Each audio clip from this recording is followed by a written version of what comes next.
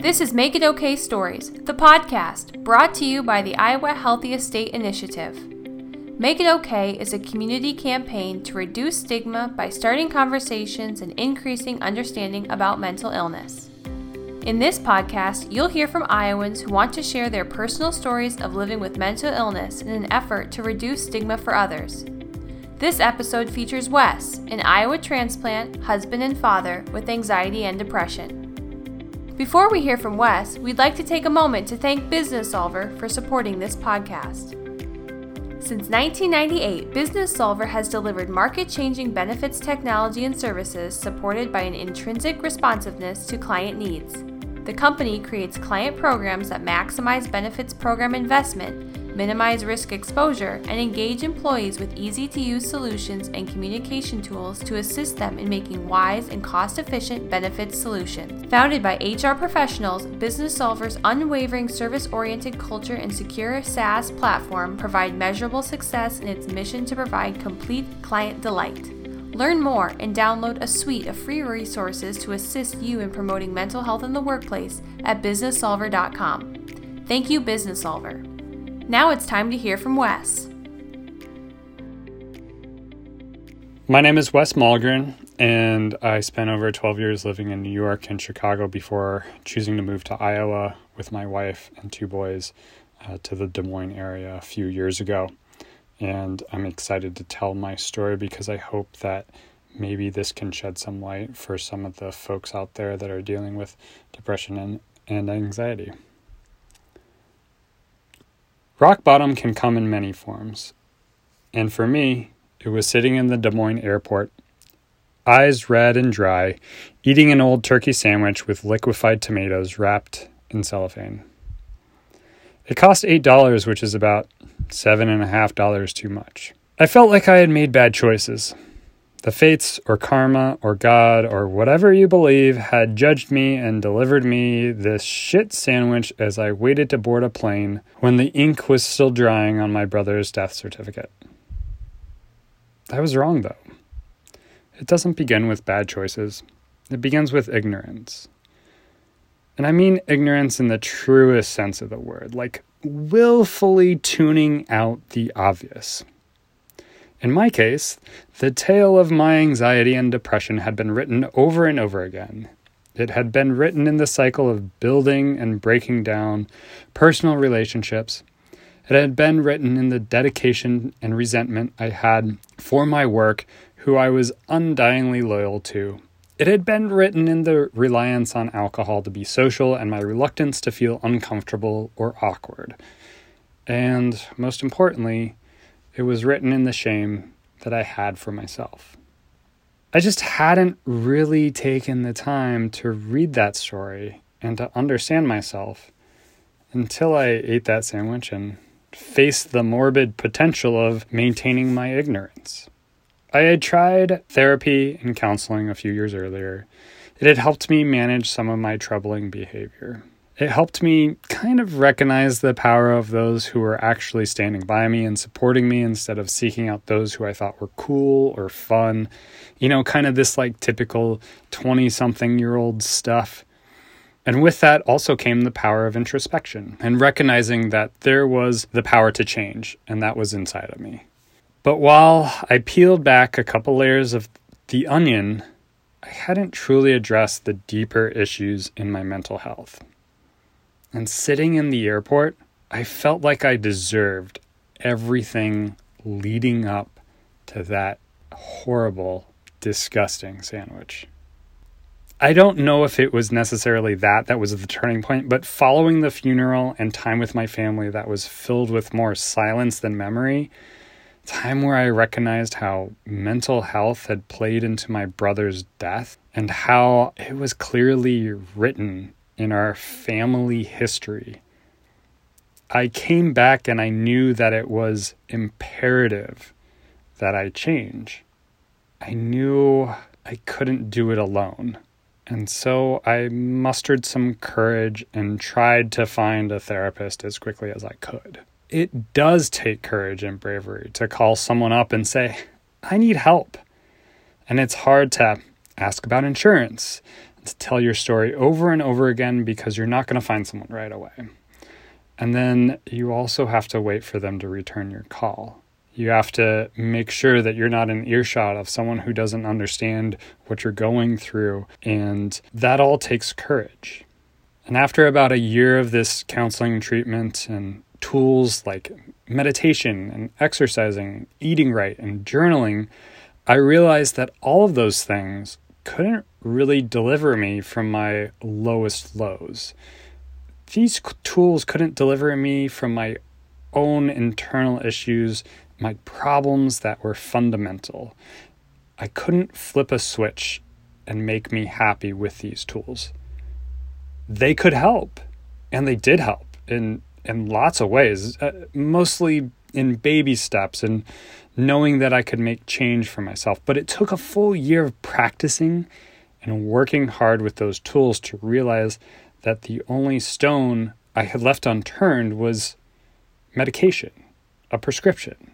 I went to my counselor and I told her that I had felt like I had made progress, but it still feels like I'm taking a test over and over again and can only really get a C or a C+. That it was taking me a lot of time to get there, meditation and working out and eating right, a lot of time and effort.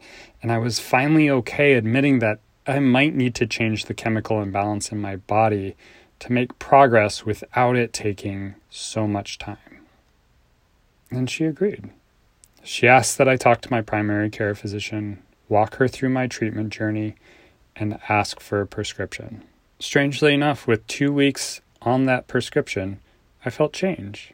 It wasn't a happy pill. It wasn't like all of a sudden a better, brighter person had emerged from within me. But I felt like the floor had been lifted 2 feet, giving my lows a better place to rest. This gave me room to finally get to work on repairing the relationships that I had failed to repair before, and the space to be kinder to myself. I really regret that I hadn't turned that stone over sooner. The medication made it crystal clear that my body's chemistry was different than most people. I wasted at least a decade of my life knowing that there was something wrong with me, that I had some form of depression and anxiety, and it could have been treated by medication, but I was too proud to ask for it. I still feel robbed for the time I toiled with my depression without medication, but it doesn't compare to the sigh of relief I feel no longer being stuck in my mental health journey, being able to continue making progress. Getting my mental health on track might be the greatest accomplishment that I've ever made in my life. And it makes all of my other accomplishments a little bit sweeter, knowing that my mind isn't running on a treadmill and I can actually give myself a little bit of time to enjoy it. I'm still a work in progress, and I'm still learning a lot about myself on a regular basis. I may not be acing the daily tests life throws at us, but I frequently get B's or even A- here and there. And it's more and more rare for me to dip below that. And I'm comfortable living in that space. Thank you, Wes. You can read more stories just like Wes's on the stories page of the Make It Okay website. Find it at makeitoK.org/Iowa. Anxiety and depression, like Wes experiences, are common. Here to tell us more about these conditions is Dr. Brandon Van Hesche at Mercy One.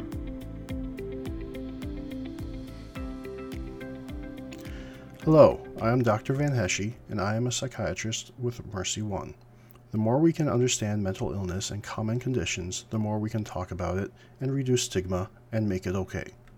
I am here to share some common signs, symptoms, and treatments for 2 conditions you just heard about, anxiety and depression.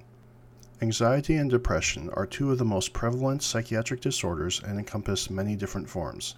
While most commonly occurring in a person's 20s, they can occur at any age for any number of reasons. Every aspect about a person's daily life can have a potential impact on the way they experience these disorders, which can make it daunting to talk about or approach. Approximately 1 in 4 people may have or develop an anxiety disorder in their lifetime. In the U.S., this figure is upwards of 30% of adults and adolescents that may experience this disorder.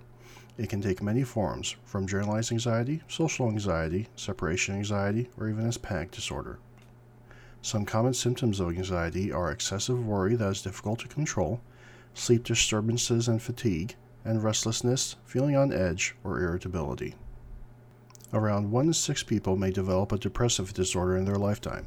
In the U.S., over 17 million adults and over 2 million adolescents are estimated to have experienced depression. Unfortunately, up to 30% of adults and up to 60% of adolescents never receive care for their condition. Various depressive disorders include major depressive disorder, dysthymia, or persistent depressive disorder, premenstrual dysphoric disorder, and disruptive mood dysregulation disorder in children. Some common symptoms of depression are daily low mood or diminished interest or pleasure in activities.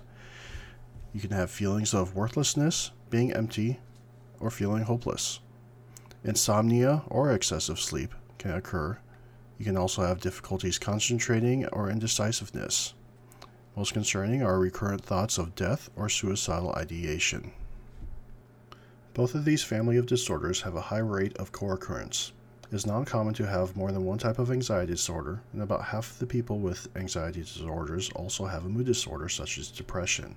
Within major depressive disorder, upwards of 60% of people will have an anxiety disorder. One thing to remember is that while we have learned about some common symptoms, no two people truly experience these conditions the same.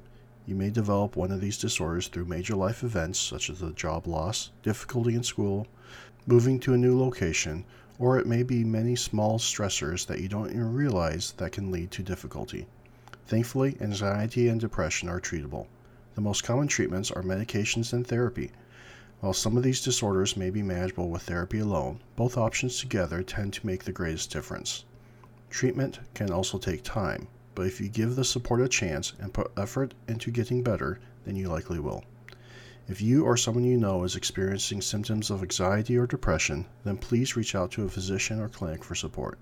If you or someone you know is dealing with suicidal thoughts, then please encourage them to call a suicide hotline or help them to the nearest emergency department for safety and support. Remember that it is okay to seek help and that there are people and supports to help you persevere. Thank you, Dr. Van Hesche, for helping us better understand these conditions. And a special thanks to Mercy One for providing segments from your mental health care experts.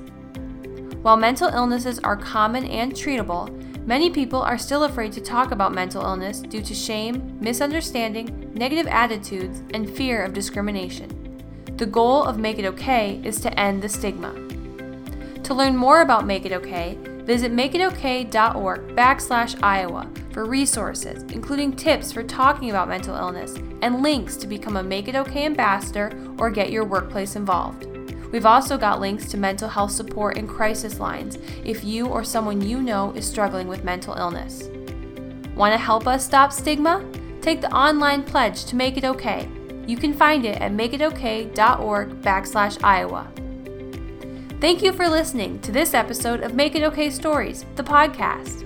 Please share this podcast with your family, friends, and colleagues. Together, we can make it okay. This podcast is supported by Business Solver.